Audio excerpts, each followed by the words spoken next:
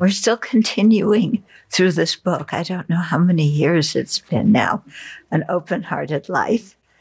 Okay. And we're in a section now that's really dealing with how to live and communicate and relate to ourselves and others through an attitude of compassion. So the particular chapter we're on right now is chapter 50, about apologizing and forgiving. Yeah, so I know that all of you have a lot of people that you wish would apologize to you, and you have nobody that you need to, and you have many people that need to forgive you, right? But you don't need to apologize to anybody. Yeah. So, yeah, because it's always everybody else's fault, isn't it? Yeah, that's the first step. It's never me. Yeah. Okay, so let's start just with a few minutes of watching the breath, and then we'll go into the talk.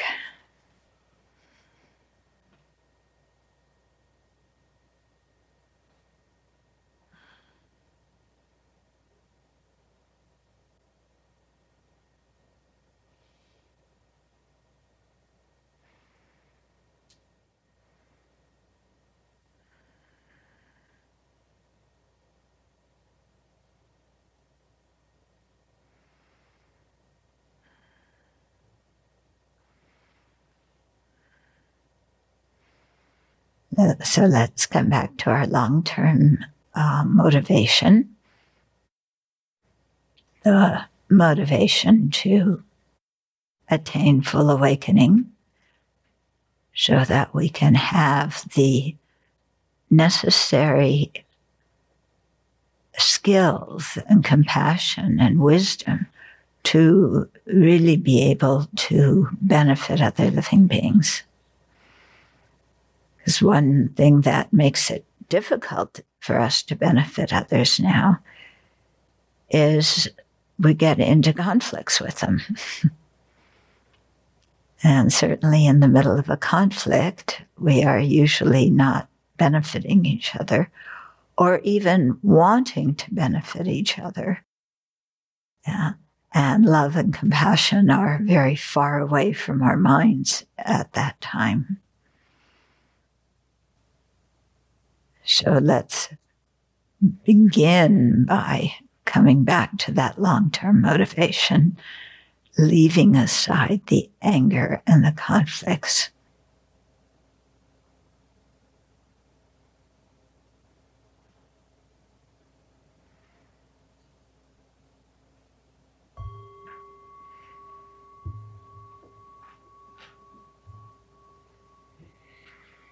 Okay. So apologizing and forgiving. So I'm very sorry that I'm not going to give a very good Dharma talk.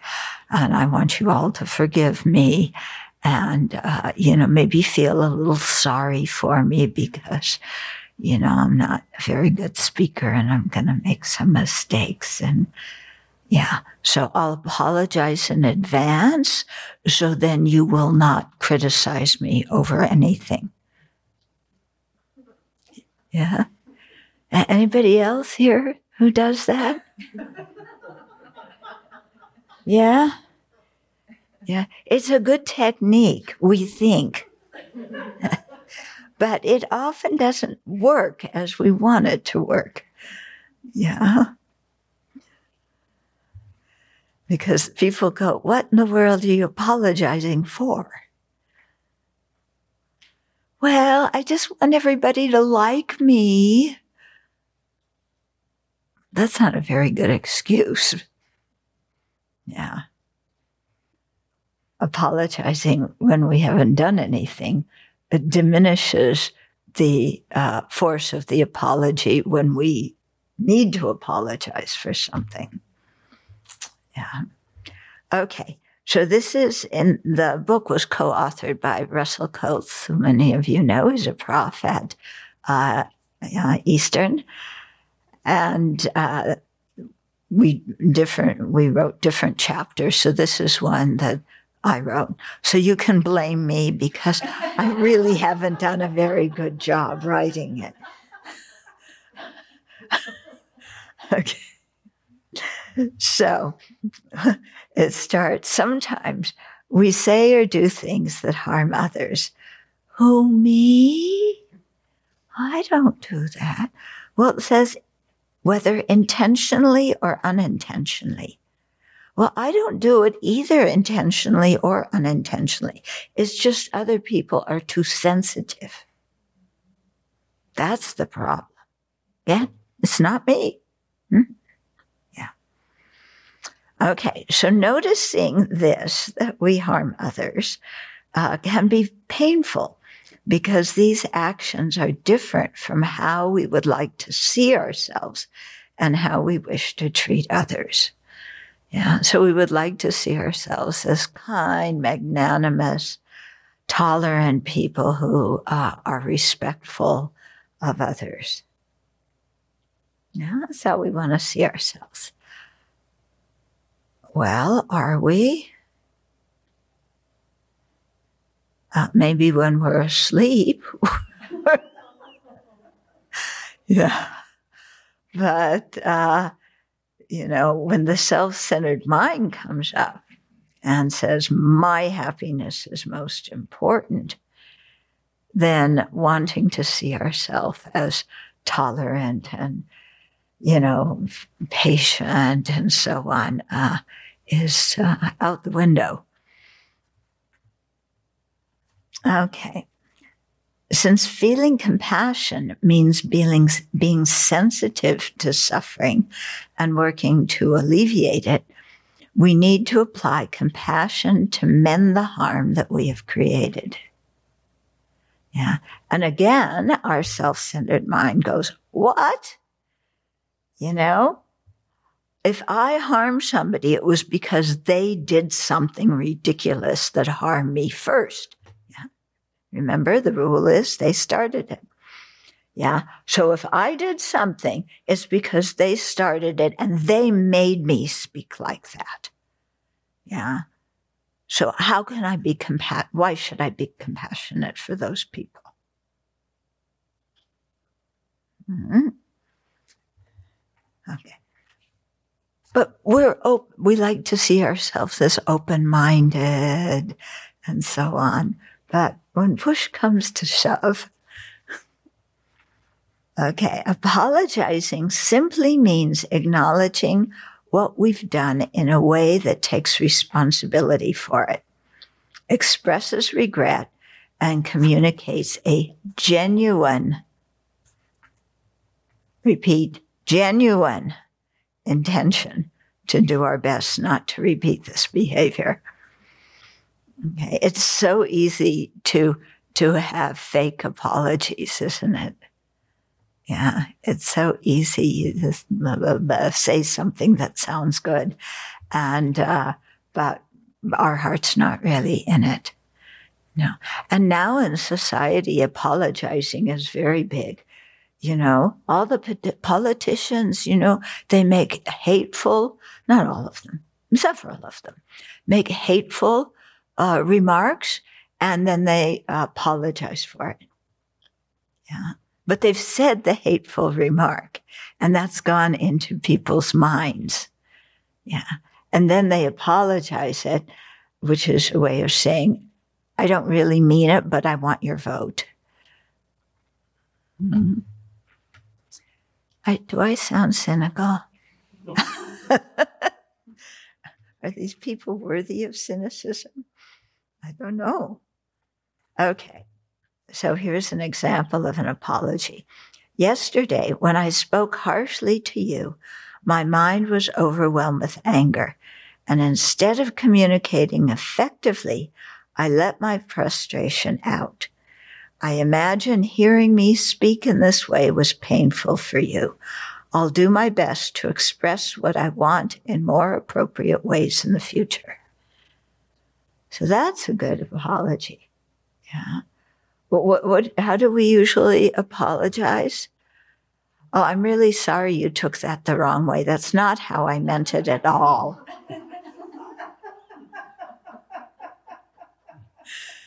Yeah. This is, I read this and I said, yeah, that's a really good apology. This paragraph has Russell's influence. I would not write an apology like that. I would write like the one I just spoke, but he went over some of my things. But, this is a good one because it's acknowledging responsibility. Yeah. Yesterday when I spoke harshly to you, okay. And then my mind was overwhelmed with anger, but the person isn't using the anger as an excuse. They're owning the anger. My mind was overwhelmed with anger. And instead of communicating effectively, I let my frustration out. Okay. So they're not making excuses. They're saying they were angry, but not making the cause of the anger the other person or some other extraneous thing. And then saying, I imagine hearing me speak in this way was painful for you. So that's showing some empathy. I can imagine how my remark came across. Yeah. And then a resolution. I'll do my best to express what I want in more appropriate ways in the future. Yeah. So it's truthful. I'll do my best. It's not saying, I promise never, ever, ever, because that kind of promise probably wouldn't hold. But to know I'm trying, I will do my best. Importantly, apologizing does not involve adding excuses that let us off the hook or blame the other person, such as, I'm sorry that I spoke unkindly, but you really ticked me off. That's a great apology, isn't it? Yeah. Yeah, I'm sorry I was rude to you, but you were acting really obnoxious and getting in my way. Yeah. Yeah. Those are the kind of apologies that we usually give. Okay, here's another example. I'm sorry that you took what I said personally. Yeah, like, you idiot, you misunderstood what I said, because you're too ego-sensitive. So that's not accepting responsibility for our own actions. Okay, likewise, there will be times when others hurt us. We live in a world in which other people can be ignorant, angry, and greedy, just as we can. So that last few words, just as we can, is important because it's not that we live in a messed up world and we're little angels. We're part of the mix. Okay. We will all experience harm from the actions of others, and sometimes this harm can be extreme. Yeah, can be extreme. Okay, so we will all experience harm from others. Does that mean that others are intentionally harming us? Sometimes maybe yes, but many times no. Yeah. Many times, no. Many times we don't stop to think about how to communicate well. Venerable Lumsel spoke about this yesterday in her BBC. And so, we just rush into communicating and then say something and then afterwards realize we weren't very considerate of the other person. And needless to say, although we never want to admit it, we are ego-sensitive. Yeah? And we all have big red buttons of the things that trigger us. And our big red buttons say, do not push me. But they line a corridor so that anybody who walks in the corridor, just the movement of the air pushes our buttons. Yeah. Like when you're meditating and you want it quiet, because I am meditating to gain realizations for the benefit of all those messed up sentient beings who I have compassion for.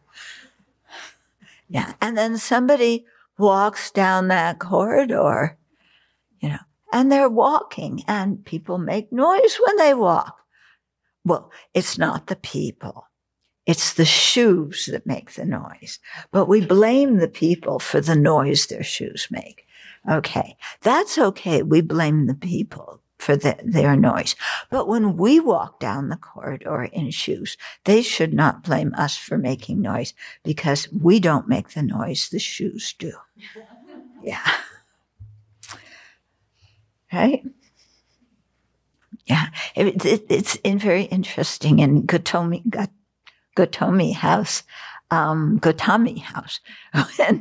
When we were building it, everyone decided we do not want carpeting on the upper floor because there's glass in the floor, and that way the sunlight can come and go to the lower floor, which makes it a lot more pleasant.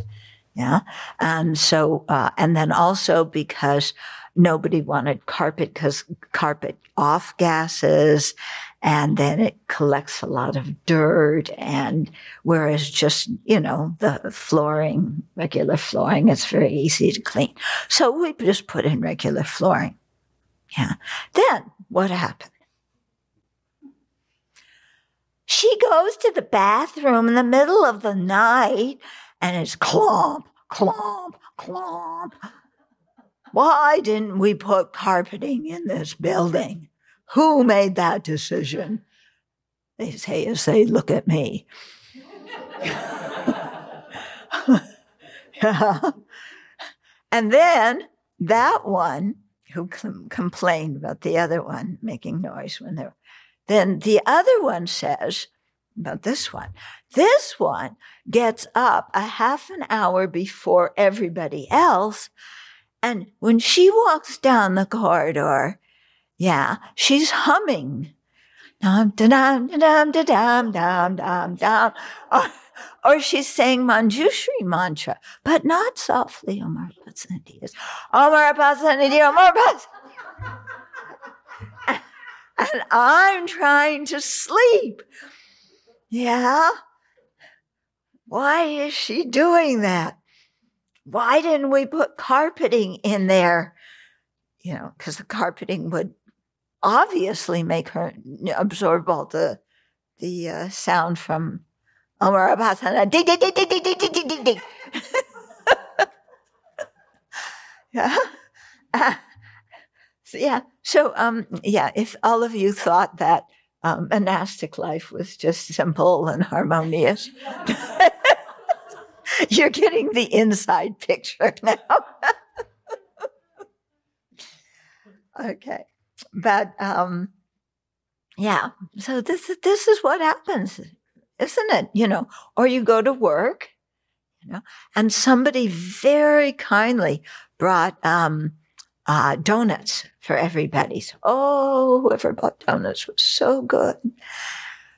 But this jerk made a mess by the coffee machine. Yeah. Why doesn't he clean it up? Okay. And then I was like, actually it was me who made the mess by the coffee machine. Yeah. I heard Pema Chodron, she's quite a well-known Dharma teacher, and that she was leading a retreat one time and really said to the people, please, after lunch, take your bowl and your silverware and take it into the kitchen and clean it. Please don't leave it around because we have a lot of people here. Okay, so that was announced. And so after lunch, she was sitting somewhere on one of the benches, and she looked over, and there's somebody who left their bowl and silverware, And then she thought, well, okay, I will go and take it in. And she went and picked it up, and it happened to be her bowl.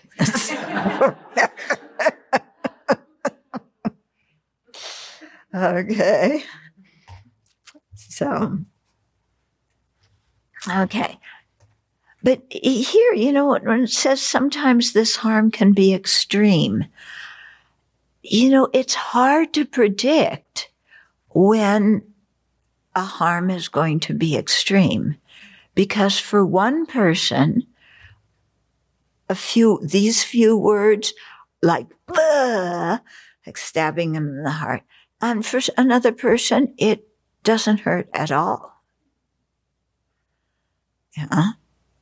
So we need to sometimes contemplate what makes pain extreme for us. Is it what the other person did, or does it have to do with us?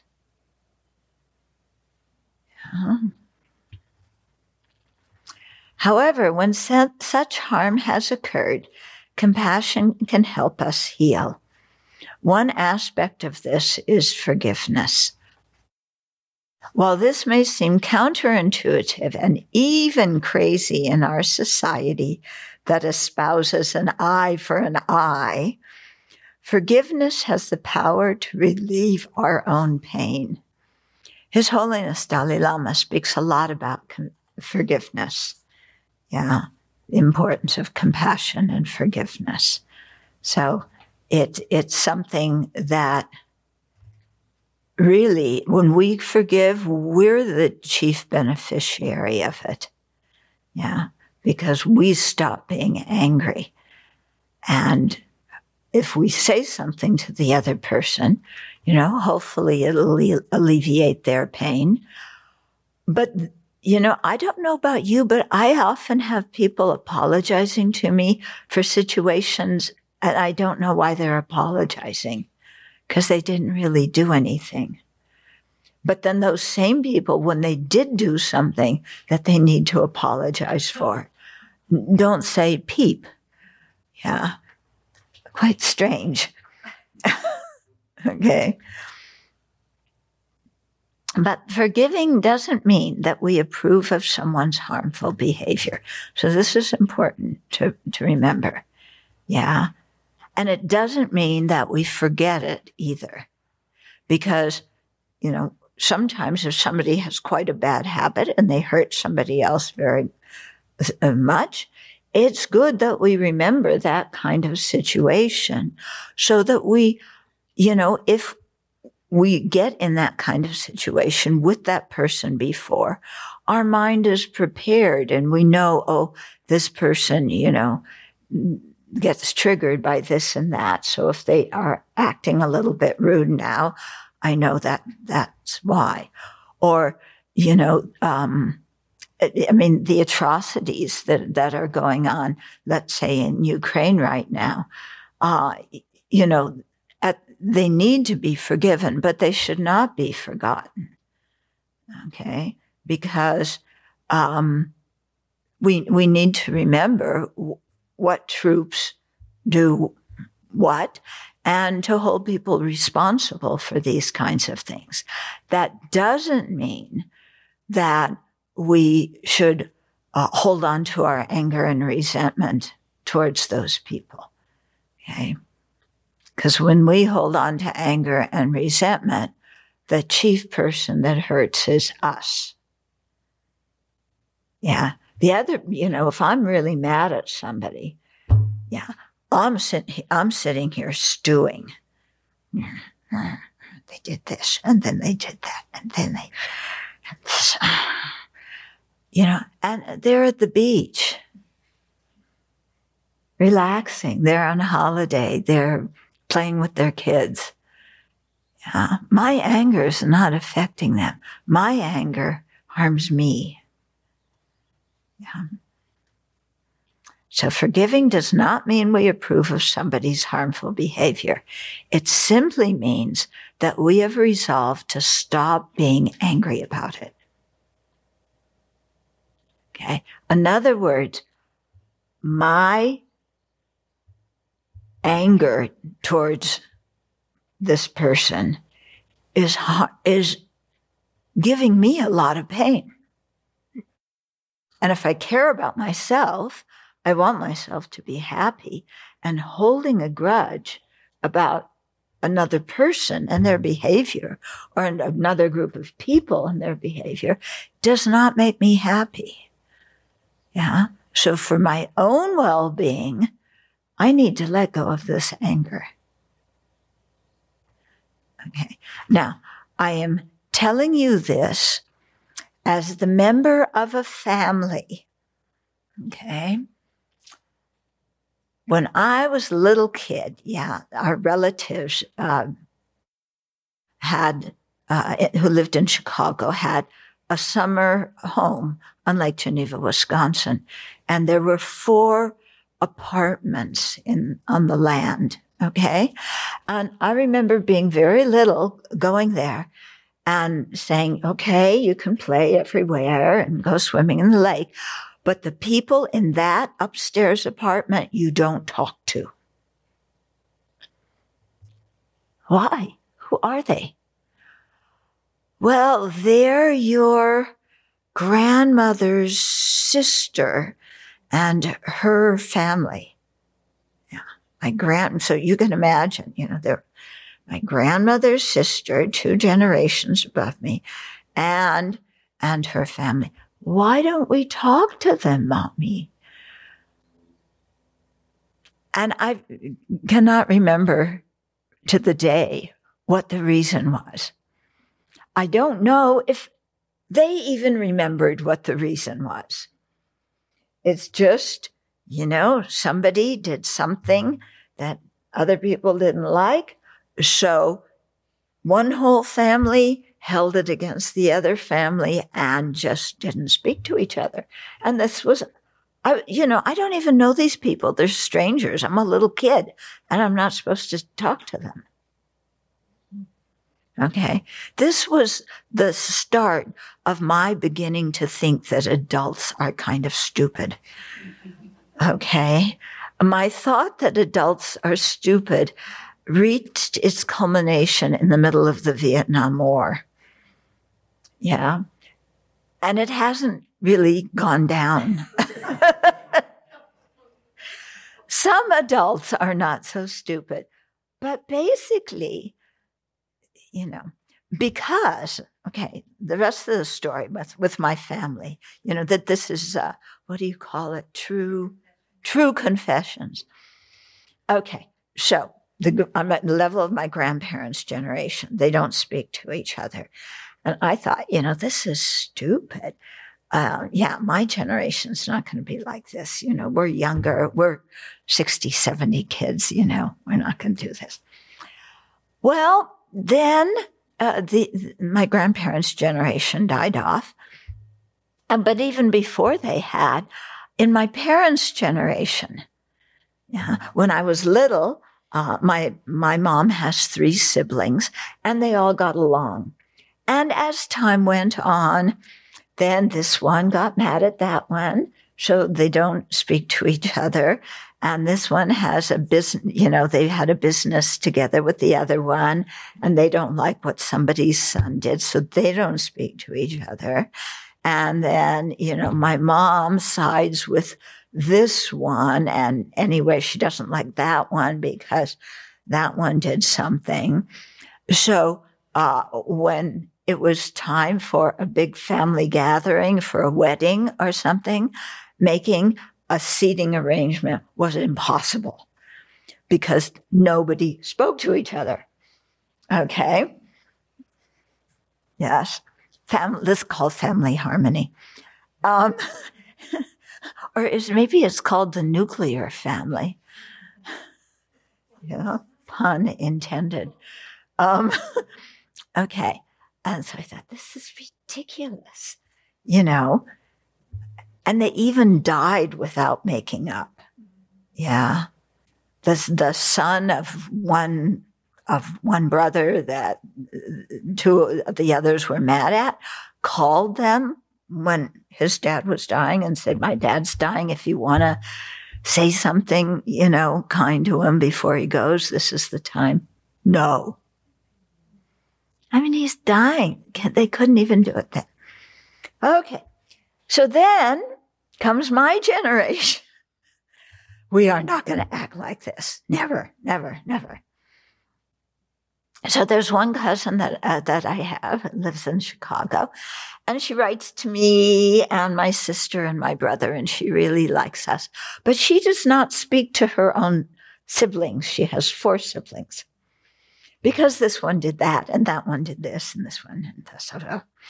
And then, in the other family, then there's 3 kids, but a couple of them don't like the third one because he didn't help support their mother. And then me with my brother and sister, when my brother was executor of the will, we won't talk about that. And, and it's crazy. Yeah. And just all people make all sorts of promises, that they renegotiate all the time. But when we take a vow never to speak to somebody again, we never break that vow. Do we? You resolve to hate people until they die and after they die. And now tell me, how does that benefit anybody? Yeah, what benefit is it to hold that kind of hatred towards somebody who very, very often, not always, but very often, happens to be somebody that you used to be very close to? Yeah, a relative, an ex-husband or an ex-wife. Isn't this amazing how we are towards other living beings? And then, I listened to the war in Ukraine, and at the beginning, I didn't hear, I heard statements a lot, but I didn't hear a lot of anger and blame. Now there's much more anger and blame and wish for retaliation. Yeah. And this is what anger and hatred do to us when we hold on to them. Yeah. So this is why apologizing and forgiving are really important. Not just, we usually think it's to benefit the other person. Actually, like I said, we're the chief ones who benefit when we apologize and forgive. Okay. Learning to put down the anger helps to heal our pain, as anger keeps us feeling miserable long after the action that has harmed us has passed. Okay? Because, if we use the example of my family, they were holding grudges from things that happened 10, 20, 30, 40, 50 years ago. Yeah. And the people who hold the grudge relive the situation in their own mind very frequently. Okay? Very often, too, if you were discriminated against for something, you relive it again and again. So the other person maybe harmed us once, but every time we relive, and ruminate on that situation, they said this to me, they did that to me. We're harming ourselves many more times than they've harmed us. They did something once, we ruminate on it and, increase our anger about it, very frequently. And we even make identities out of being the people who have been harmed or discriminated against or whatever. Okay. So, what I'm going to say is immensely unpopular these days. But, when we face discrimination, the people who are doing the discrimination, yes, They definitely have responsibility. But we can determine how much we're going to let it hurt us. And we can determine how much we're going to hold on to this. Okay, because, we can hold on to it for a long time and really make an identity, or we can let it go. And I say this, okay, I was in Israel one time over Yom Kippur, and Yom Kippur is the Day of Atonement. Where everybody fasts, and then you're supposed to confess and repent any negativities you've done for the whole year. So we Buddhists do it every day. The Jews do it once a year. They must have a long list, if they're anything like us. You build it up. So we were doing in a meditation, that retreat. And I led a meditation on forgiveness. Yeah.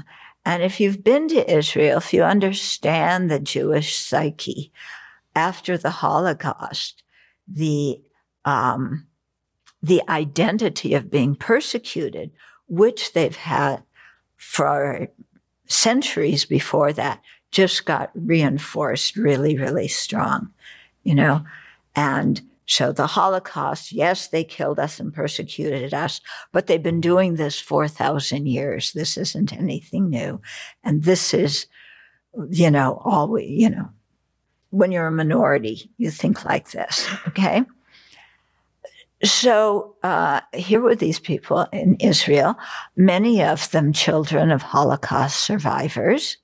When you're a child of a Holocaust survivor, it has affected you. It affects you. And then if you wonder why the Israeli Defense Forces act the way they do, it's because of the Holocaust, and this thing of people saying, oh, we didn't fight back, so now we're fighting back, and we're not going to let people do something. So then they get too aggressive, and harm the Palestinians or whoever. They fight amongst each other. Yeah, it's human beings. Anyway, so I led this meditation about forgiveness regarding the Holocaust, where everybody in that room was Jewish. I come from a Jewish background too. And we just imagined, because you learn about this when you're this big on up,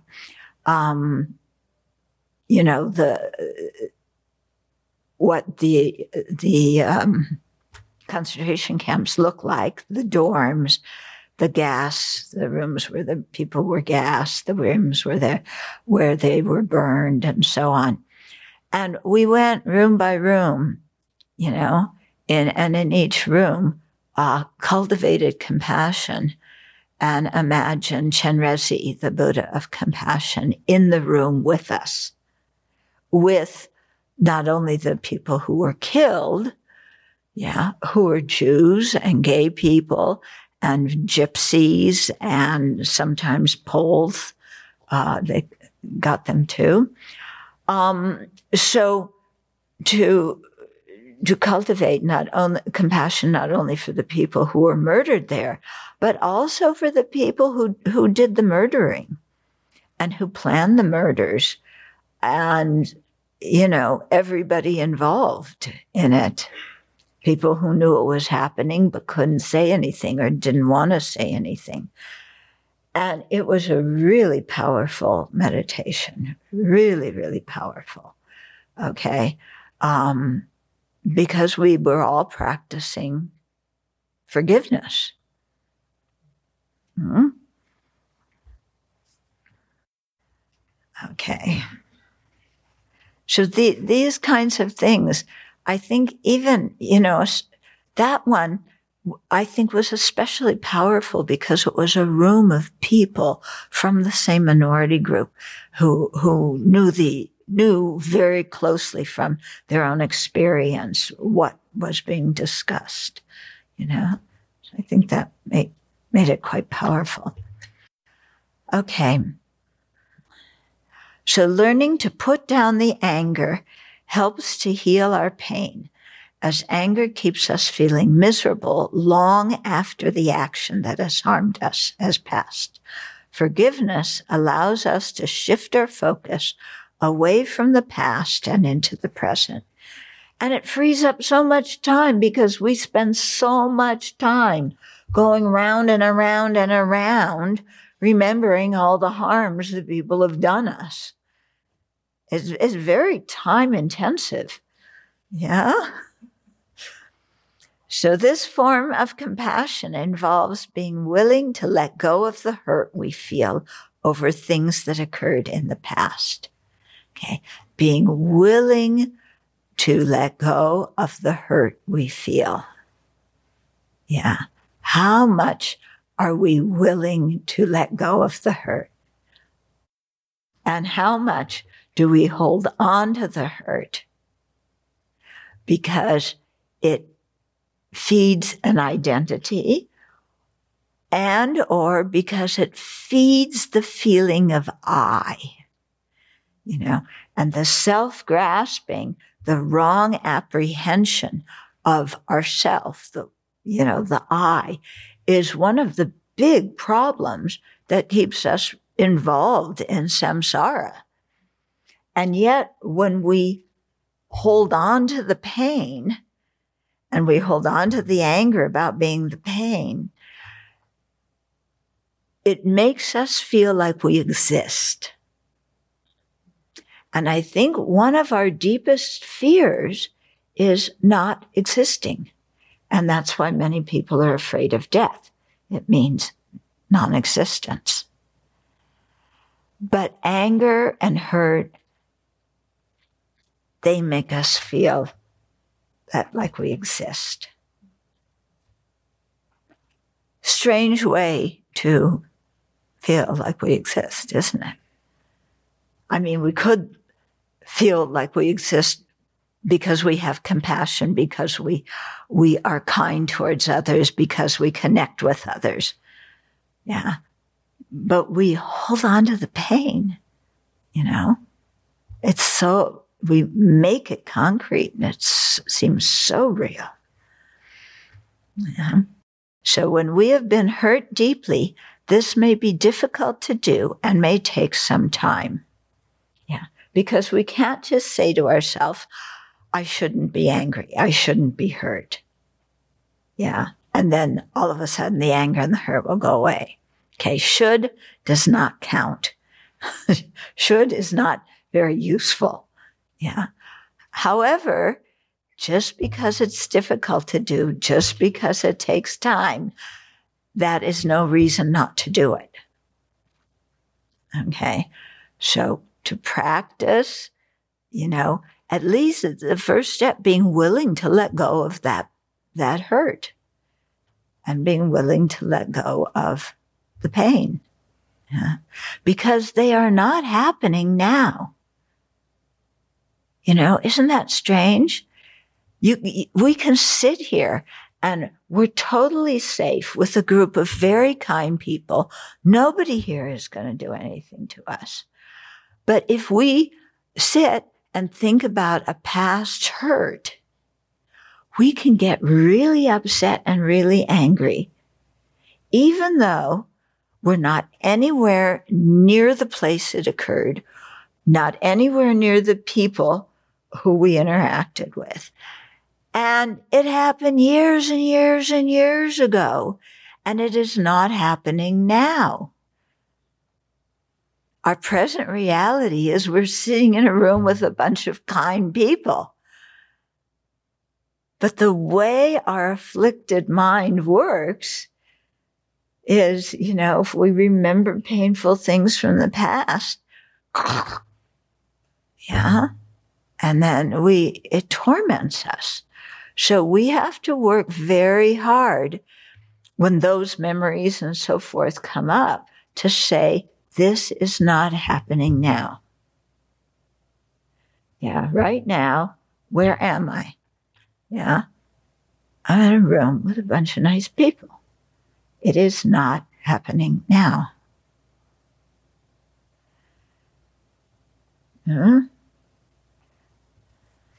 So I think that that's one of the ways to kind of work with it, to, to look at what is happening now.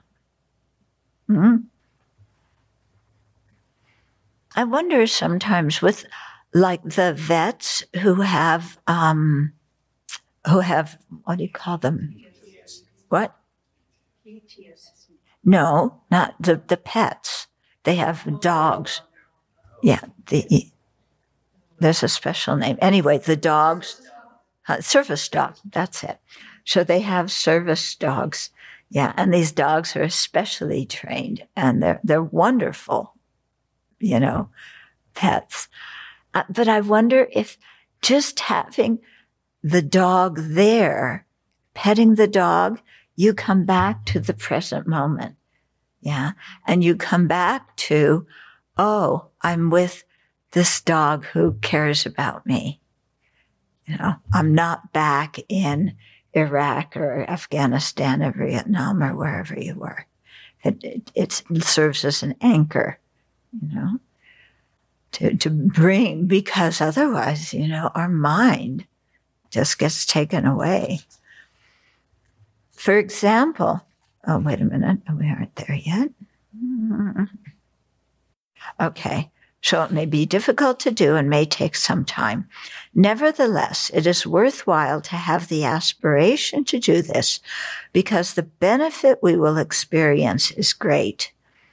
Imagine for a moment, how wonderful it would feel to be free from the hurt and the anger you've been carrying with you for years, maybe even decades.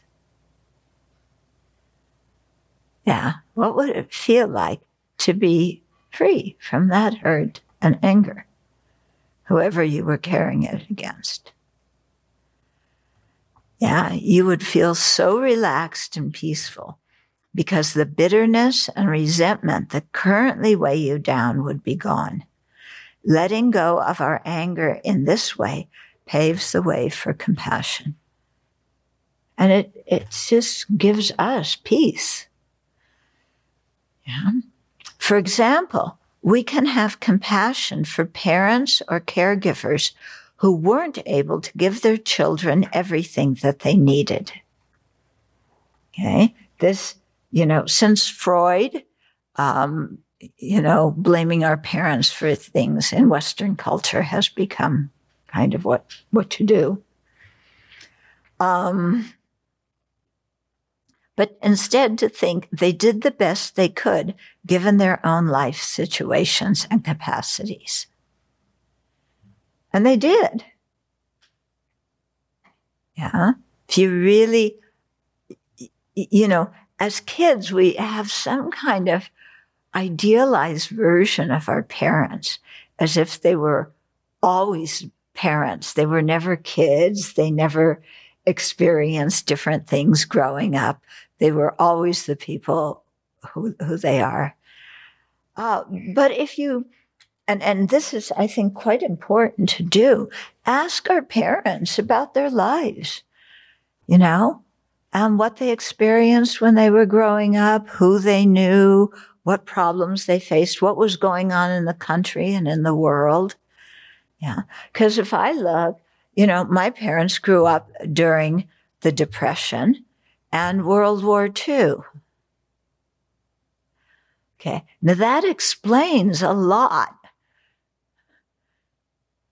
Yeah. If you grew up during the Depression, and you were very poor, then that's going to affect you and what your values are, what you see as the purpose of your life, what you feel responsible for.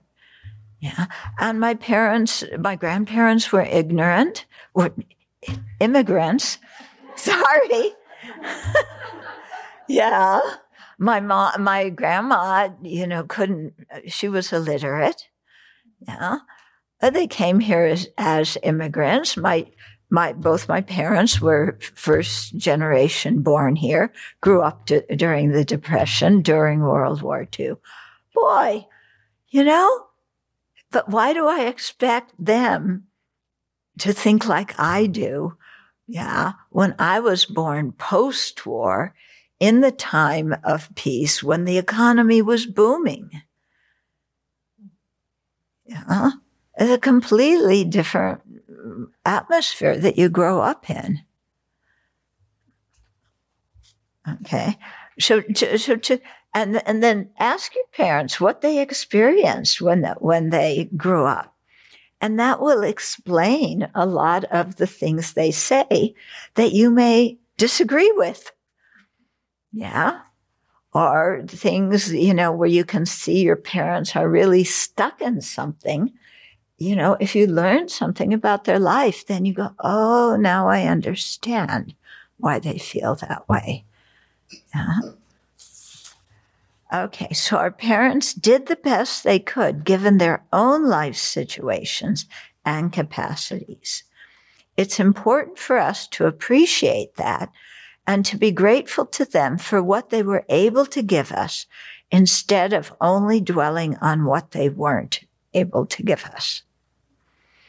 So some years ago, when it was the big thing about your inner child, yeah, and everybody was accessing their inner child, I was asked to speak at a conference, and I went to the plenary session. And so the guy who was giving the plenary session was talking about his inner child and how he grew up. And his dad had always promised to take him to the baseball game. He grew up in San Francisco, and they had, what was San Francisco's baseball game? What? Giants. That's right, the San Francisco Giants. And his dad always promised to take him there and never did. And so often would say, next baseball game, the Giants are playing a home game, I'll take you. Didn't. So here's this grown man. He must have been, 40-something, 50-something. Yeah. Holding on to this feeling of being deprived because his dad didn't take him to baseball games. Yeah. And I was sitting there going,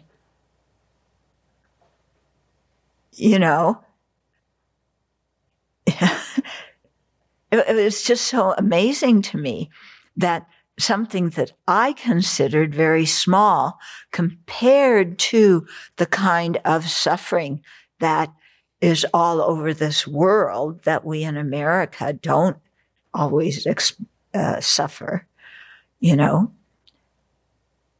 that this was like so important to him, and that he was carrying it around with himself for years and years. So I had a lot of compassion for him, because to me, like holding on to this stuff, first of all, it's never going to get resolved because you're never going to be a kid and your dad's never going to be there telling you he's going to take you to the baseball game. So there's never going to be a chance for him to do it differently. Yeah. And anyway, how important are baseball games in the scheme of things? I know the baseball game symbolized for you your father's affection. Yeah. But how about, didn't your father show affection in other ways? Yeah. And maybe he really he wanted to take you and money was short. Yeah. Or who knows why he didn't take you. Yeah. But it was just, and then, I think of what's happening in Ukraine. Do you think any young boys or teenage boys there are complaining because their dad's not taking them to the baseball game? I don't think so. Yeah. So, yeah. So you can see, I mean, the example I told you is how we make the hurt we experience even bigger by going over and over and ruminating about it. Yeah. Okay. Okay, so letting go of our anger in this way paves the way for compassion. For example, we can have compassion for parents or caregivers who weren't able to give their children everything that they needed. Or sometimes it's everything the kids wanted. Yeah. Do you need to go to the baseball game? No. Do you need food? Yes. Did Dad go to work every day and get food on the table? Yes. Yeah. Okay, so our parents did the best they could given their own life situations and capacities. So it's important to think about that. You know, my parents growing up as the children of immigrants influenced how they thought. You know, coming to this country where they didn't know anybody and didn't know the language and, you know, their parents, and they were raised in a household like that, also face discrimination, then this is going to condition, you know, what was important to them in their lives, which was certainly different than what was important to me in my life, because I didn't grow up during the Depression and a war. And I didn't grow up in poverty. Okay. So it's important for us to appreciate what our parents did given their situation and capacity, and to be grateful to them for what they were able to give us instead of only dwelling on what they weren't able to give us. A story one prisoner related is very touching. He sobbed when informed by the prison authorities that his mother had died. His friend asked him, "Why are you so upset? I thought that she was a drug addict and often neglected you kids, leaving you without food."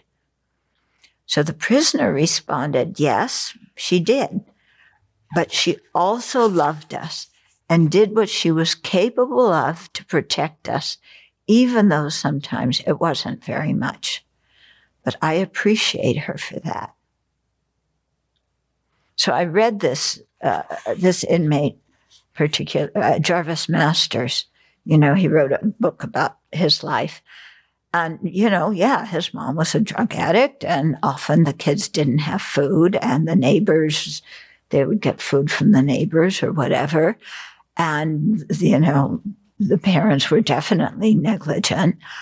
But whenever the father came home drunk, wildly drunk, and the mother knew that he was going to beat her and beat the kids because he was drunk, she hid the kids under the bed.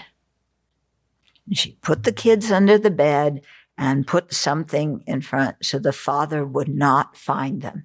And then she went out to be with the father, knowing that he was going to beat her up.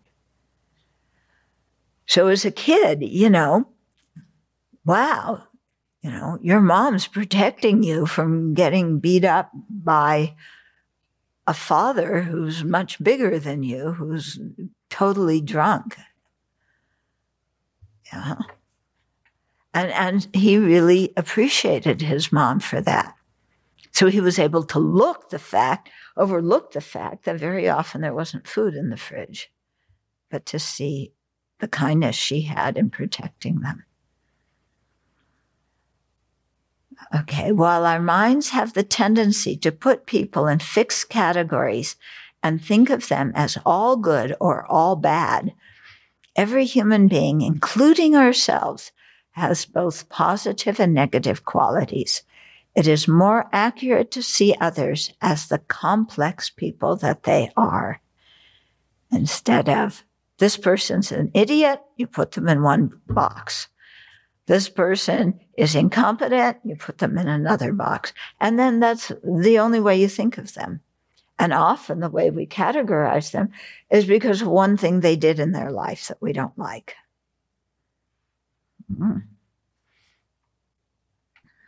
So letting go of our anger is a way of being compassionate towards ourselves.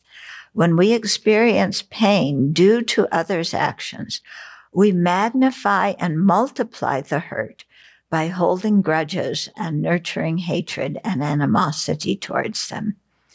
Our hatred continues to harm us by provoking more disturbing emotions. Anger keeps us stuck in the past, obsessing over what had already happened. Seeing how much anger inhibits our growth and brings us suffering can inspire us to put aside our resentment and to forgive others.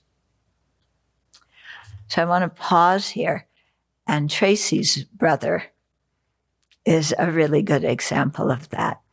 He was a cop in Oakland. No, San Francisco, somewhere around there. Yeah. Do you want to tell the story briefly? Yeah, my brother was he was a sheriff in Bakersfield, and he had the night shift and saw a couple teenagers, and they ran. They were trying to get in a car or something like that, and so what happened was that one of the boys shot my brother in the throat, and my brother almost died, and they caught the young man and put him in jail. And my brother had multiple surgeries and was pretty much he was hurt pretty badly. But the boy was 17 and had come from a really hard background as well. I mean, so my brother was angry for about 20 years, maybe 22. And he went to a parole hearing all ready to say, lock him up forever. And he took a look at him, and something about, he seen how the man had suffered all those years. He just couldn't find it in himself to punish him more. And, so, through a program, they got to know each other and forgave each other, and now they're friends, basically. And Jason is out of jail.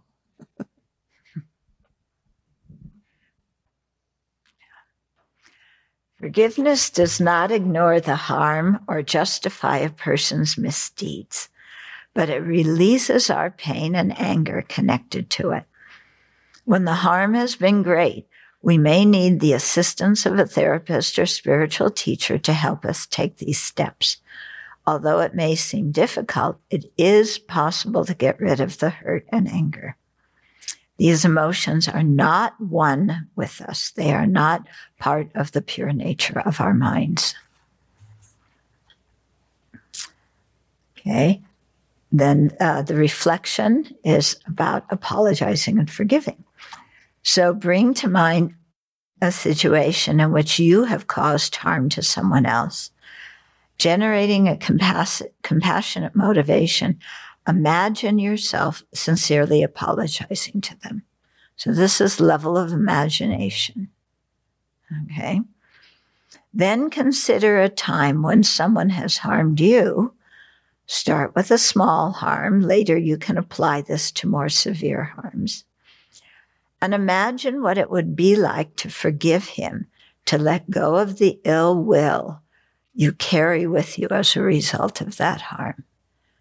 So again, imagination level. Then the third step, once you have done this, you might consider whether you'd like to express either your apology or forgiveness to the other person in person, or maybe by writing them a letter. In doing this, reflect how doing so might impact your relationship with the person. So you might need to act and, go to the person and apologize. or, express your forgiveness to them if they have apologized and you weren't able to forgive them when they did. But first, do it on the level of imagination. And do it repeatedly. This is why we meditate and do a practice, because we have to do this kind of thing repeatedly. And then if you feel like it, go to the person and apologize or forgive. But sometimes you may want to apologize to somebody, but they aren't ready to talk to you yet. Their hurt has been too bad. They don't want to talk to you. So respect that. Give them space. You might send them a birthday card or just something like that, but don't push it if the other person's not ready. But if they begin to loosen up, then you can. Okay. So that's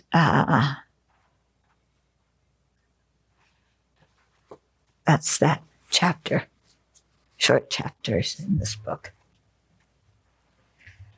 Okay, so we're a little late, but we could do maybe one or two questions if people have. Someone online is asking, any thoughts on the idea that we somehow hold trauma in our bodies? Some would say we even hold generational trauma in our bodies. What do you think?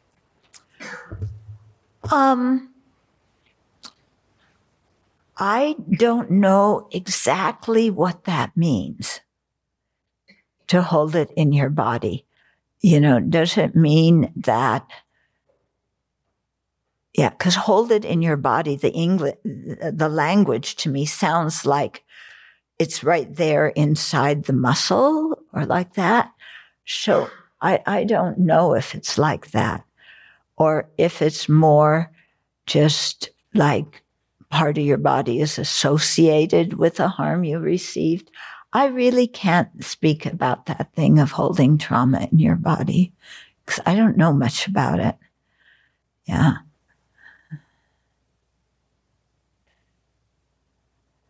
Anything else? Okay, let's dedicate then.